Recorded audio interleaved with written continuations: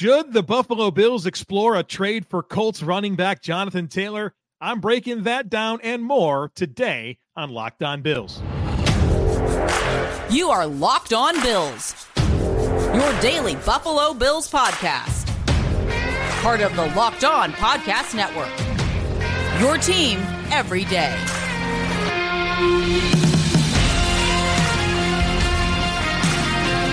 What's up, Bills Mafia? It's Joe Marino, author of Go Bills and Buffalo's Run, also the co-host of the Locked On NFL Scouting podcast, and I'm your host of Locked On Bills. I want to thank you for making Locked On Bills your first listen every day, and a big welcome and shout out to our everydayers. You know who you are. Those of you who never miss a single episode, I appreciate y'all being here very, very much. I'd also like to invite you to subscribe or follow for free on YouTube or wherever you listen to podcasts. We're part of the Locked On Podcast Network, your team every day. Today's episode is brought to you by LinkedIn.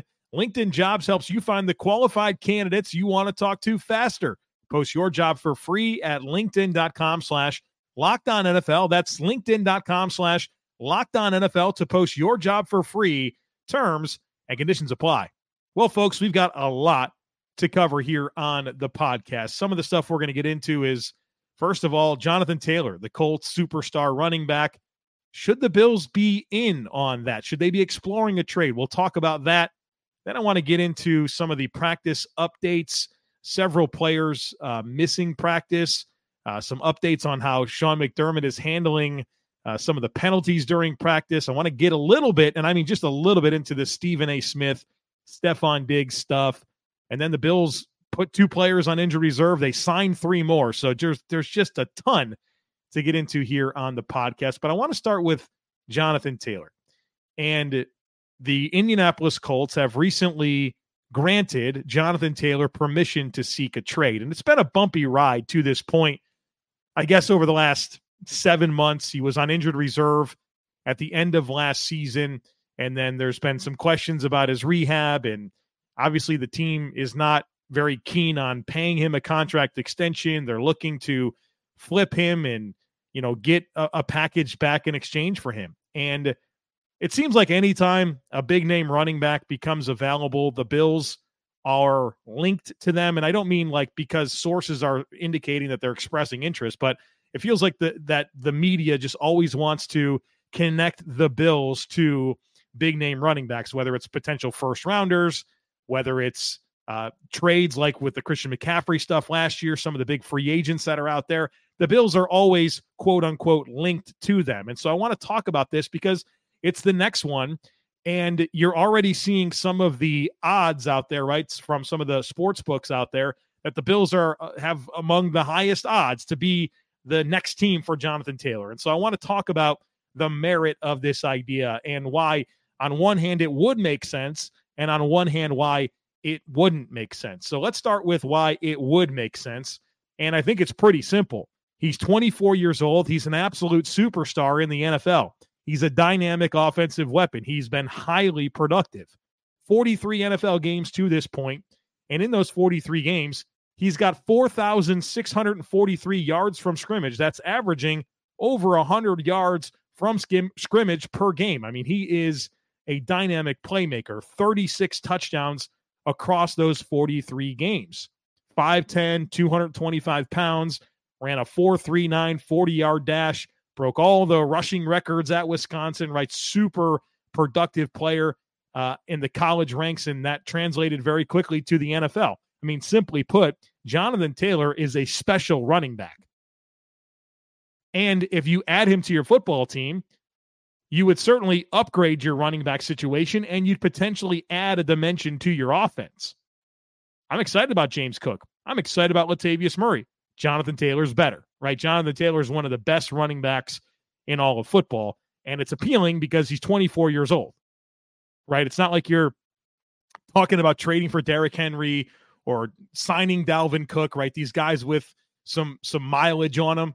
No, I mean, this guy is 24 years old. You feel like on the low end, you get 3 great seasons from him, maybe 5, right? That's probably a reasonable amount of strike zone in terms of where you're going to get high-end production from this player.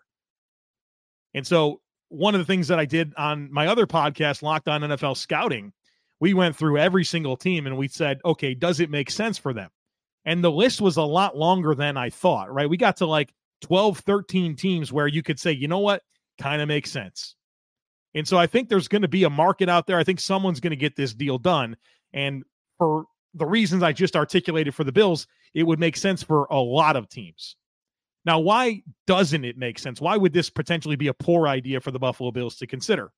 Well, I start with resource allocation.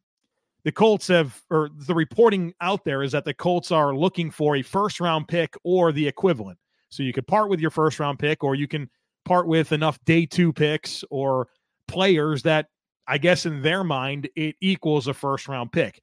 And if you're a team like the Bills, you may think to yourself, well, we're picking in the back 25% of the first round. Okay, you could just part with your first-round pick and be done with it. Or maybe there's other routes that you could go.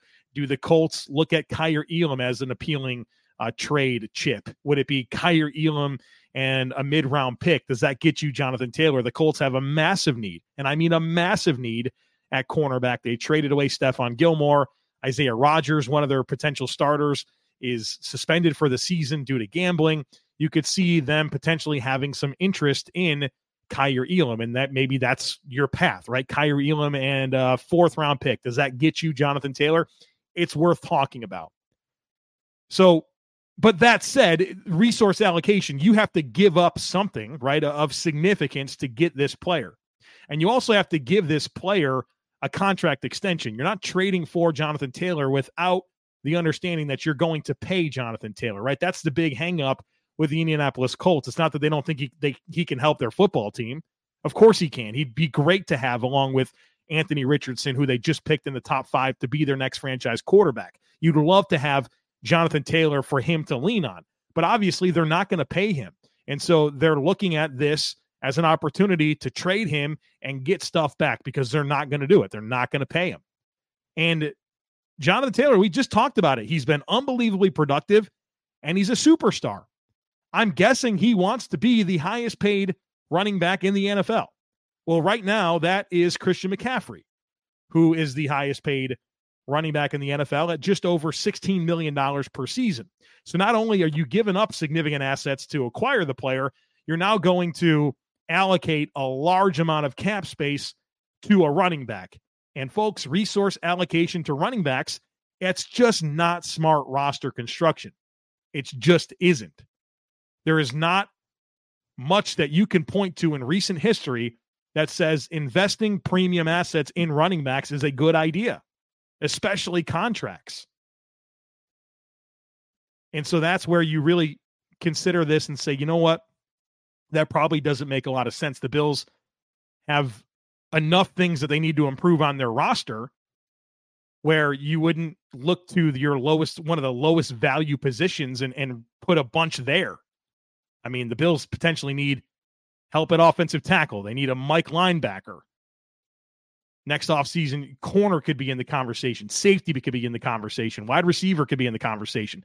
Why would you want to give up some of your best assets for the lowest value position out there? So there's a lot of reasons why it doesn't make sense, in addition to simply how the Bills play football. Running backs haven't been the focal point of the Bills offense. And the Bills offense over the last 3 years has been like the best in the league, top 2. However you want to measure offense, it's been elite. And it hasn't been because of running backs.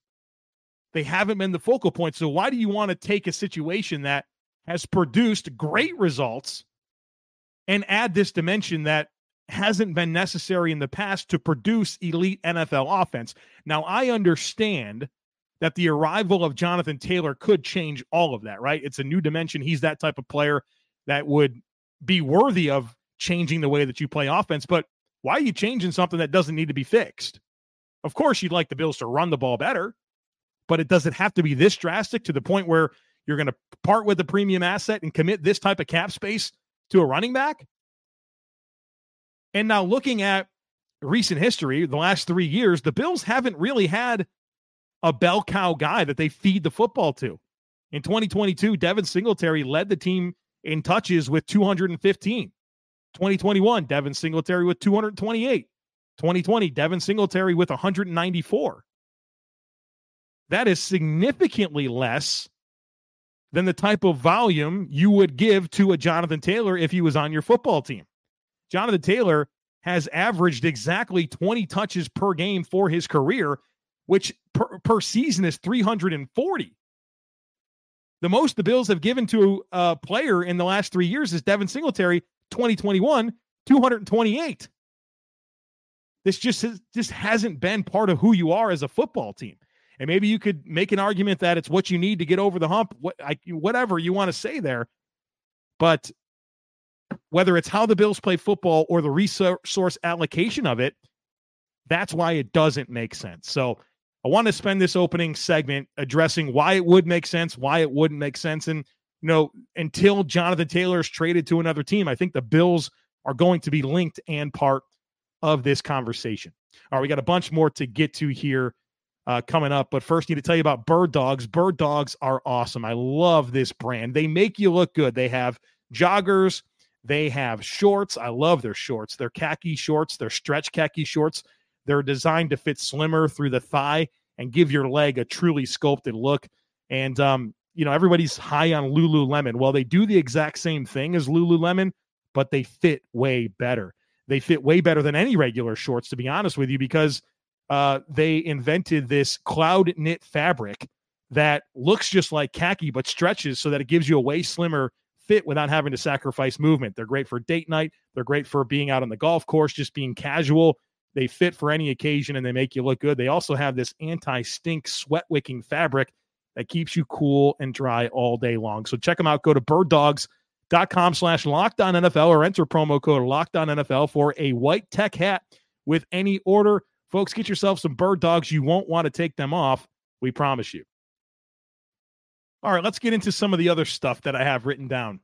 I want to talk a little bit about practice from Tuesday, some updates there in terms of injuries and how Sean McDermott is handling penalties, in addition to some comments here on this Stephen A. Smith stuff. We'll start with the practice report in terms of injuries. According to Joe Biscaglia, the following players did not practice on Tuesday. Quarterback Matt Barkley with an elbow injury. And I'll be honest with you, I have a level of concern about that elbow injury and, the Bills having to get through a preseason game. And you're certainly going to want to have a quarterback on your practice squad. And if, we don't know the extent of this injury, but he didn't practice on Tuesday. Khalil Shakir, he missed with sore ribs. Offensive lineman Greg Manns with a sore knee. Von Miller, of course, is still on the PUP list. Terrell Bernard still not practicing with a hamstring injury. And then another new one here is Dorian Williams with a calf injury. And I don't know what it is with these Bills defensive players and calf injuries, but they keep popping up. And so hopefully that's not a big deal and that Dorian Williams will be back soon and, can hopefully play on Saturday against the Bears, because obviously reps for a rookie like that's important. But I don't feel like there's much to be concerned with when it comes to Shakir and Manns. It's just soreness. But Matt Barkley's elbow, Terrell Bernard's hamstring, and Dorian Williams' calf are things that give me a level of concern. I also thought this was interesting. Alex Brasky of Batavia Daily News, he tweeted out following Tuesday's practice. This is what he said. After the Bills' first preseason game, head coach Sean McDermott pulled players out of practice for offside and false start penalties. And then obviously the Bills had a crazy amount of penalties against the Pittsburgh Steelers. I think it was 12 in the first half.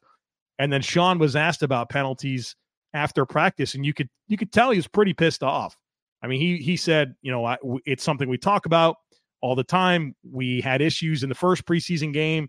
We pulled guys out of practice for committing penalties all during the week. And then that resulted in nothing, right? Nothing got better. It got worse. You got 12 first half penalties. It's just an insane amount. And so according to Alex, today on Tuesday, when players committed penalties, they had to run a lap. And so there's obviously a huge emphasis right now on not beating yourself and committing penalties. And there's some penalties you can live with, right? Competitive penalties during a snap, okay. But pre-snap, post-snap penalties, that's the stuff that just drives you crazy. And too much of that's happening right now for this football team. Hopefully this latest approach and latest effort by Sean McDermott gets things resolved. All right, and I want to talk just very briefly about the Stephen A. Smith comments with Stephon Diggs. So I don't know if you guys saw this, but the subtexters, we talked quite a bit about this and getting a lot of comments on social media. Stephen A. Smith, ESPN, came out on, I don't know, whatever show he was on and said that Stephon Diggs wants out of Buffalo. And said he had sources and, Stephen A. Smith, very animated, talking about how, this is really true. And then, I don't know, it wasn't too much longer. Steph Diggs on Twitter pretty much squashes this right away and says, hey, I thought I already nipped this in the bud. Everything's good. Bills Mafia through and through, something along those lines. Pretty much just squashed it. And then, of course, Stephen A. Smith and Stephon Diggs. That's not easy to keep talking about. So I'm sorry if I keep running those names together. But Stephen A. Smith then kind of doubles back after Stephon Diggs says that and says, look, he just really doesn't want to admit it, but he doesn't want to be there. Okay. This is nonsense, right? This is absolute nonsense. And I think this is part of what's hurting a lot of the national media, right? They don't really understand what's going on with local teams. And there's some good national media out there. I don't want to act like there isn't. But this is the stuff that is what's wrong about it. And unfortunately, I think anybody that's connected with the Bills or follows the Bills, fans of the Bills, you saw those comments from Stephen A. Smith, you rolled your eyes and you moved on with your day. You're annoyed by it, but you don't really give much merit to it. You're not concerned. But some people do. Some people, like non-Bills fans, are reaching out to me, like friends of mine, reaching out to me, like, what's going on with Diggs? I thought it was resolved. Like it's going to continue to be this very unnecessary talking point as long as people like Stephen A. Smith continue to say nonsense like this. And then you have the athlete go out and clarify, and then he doubles down. I don't get it. I will say this, though, and I've maintained this. I think the Stephon Diggs stuff is good for now, right? It's good for now. Everyone seems happy. Everything looks normal. Allen and Diggs are doing their thing. It looks great. But I maintain that there is a piece of me that whenever something doesn't go right next, right? Maybe they do have another heartbreaking playoff loss. Maybe Steph Diggs' involvement declines at a certain point and they lose some games. What does it look like then? What type of distraction or messaging do we get from Stephon Diggs then? So I feel good about things for now, and I don't give any merit to what Stephen A. Smith said. But I think logically you can find yourself in a position where you ask yourself, well, yeah, I'm good right now. Everything seems good, but what does it look like the next time there's a reason to be mad about something? And I'm hopeful in that moment that we continue to have Stephon Diggs engaged in doing what you would expect from a franchise leader and a cornerstone and, one of your best football players. So that's my comments on it. I didn't want to have to talk about it, but I wanted to at least mention something here as part of a segment to address it, share some thoughts, and move on, right? Move on. So let's move on here. Let's talk about LinkedIn, and then we'll get into some injury updates and 3 new players the Buffalo Bills added. These days, every new potential hire can feel like a high-stakes wager for your small business. You want to be 100% certain that you have access to the best qualified candidates available, and that's why you have to check out LinkedIn Jobs. LinkedIn Jobs helps you find the right people for your team faster and for free. And folks, it is so easy to create a free job post on LinkedIn Jobs, and then once you do, you add your job in the purple hashtag hiring frame to your LinkedIn profile to spread the word that you're hiring. Simple tools like screening questions then make it easy to focus on candidates with just the right skills and experience so you can quickly prioritize who you'd like to interview and hire. That's why small businesses rate LinkedIn Jobs #1 in delivering quality hires versus leading competitors. LinkedIn Jobs helps you find the qualified candidates you want to talk to faster. Post your job for free at linkedin.com/LockedOnNFL. That's linkedin.com/LockedOnNFL to post your job for free. Terms and conditions apply. All right, so the Bills had some injuries in the last preseason game, and it resulted in 2 players being placed in injured reserve, and then they signed 3 more. So let's talk about this.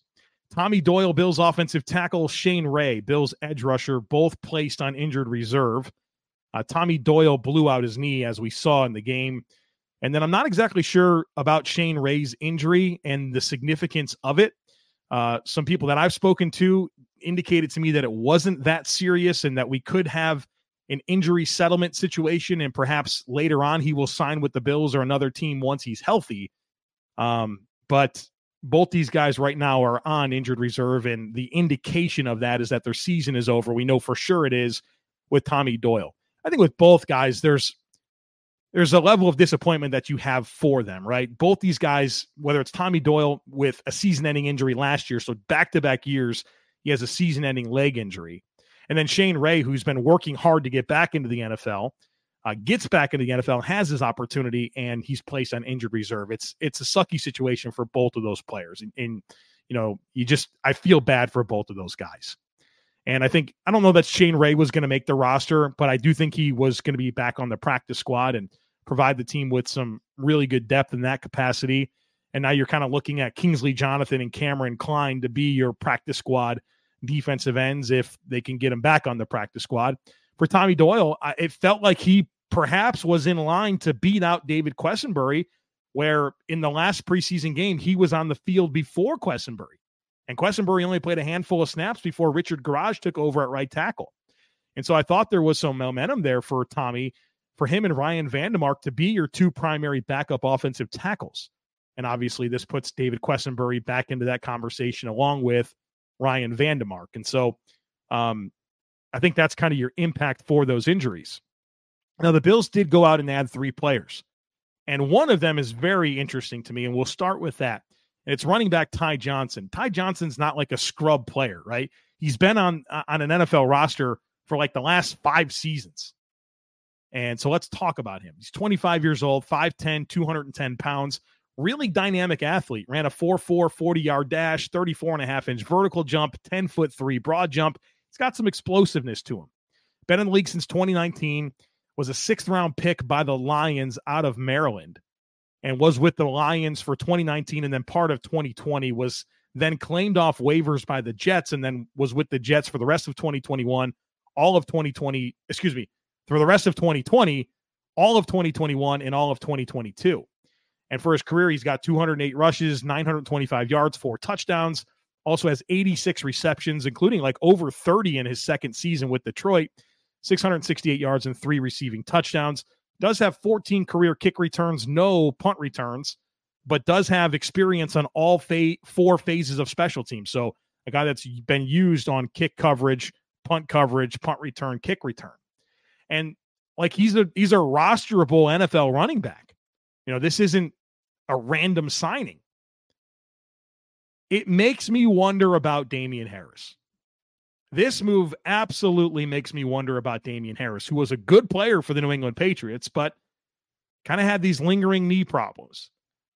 And they moved on, and he found a very small market for him in free agency. He came to the Bills for like 1 year, $1.7 million. He's a better player than that. I mean, even Devin Singletary got like more than double that, if I'm not mistaken. Very small market for Damian Harris. And it makes me wonder about this knee situation. And he's missed time here over the last couple of weeks with some knee soreness. And maybe the Bills are concerned about it and said, hey, we might need a third running back. You've already lost Nyheim Hines.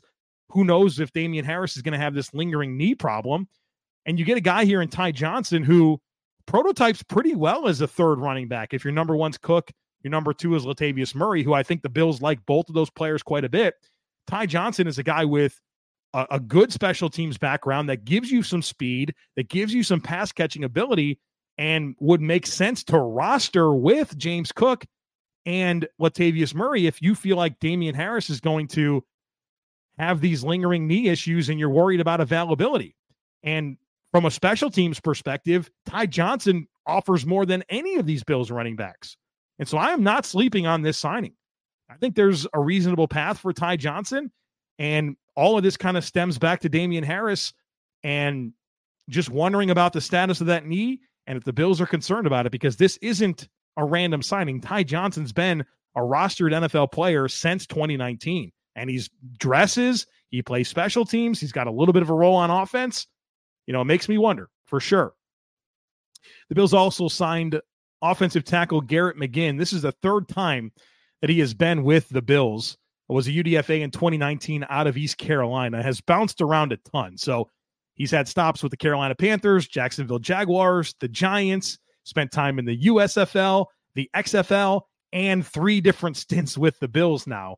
Now, through all of that, he's only been active for 2 NFL games, both with the Panthers back in 2019. 6'6", 316 pounds. At ECU, he played tackle, guard, and center.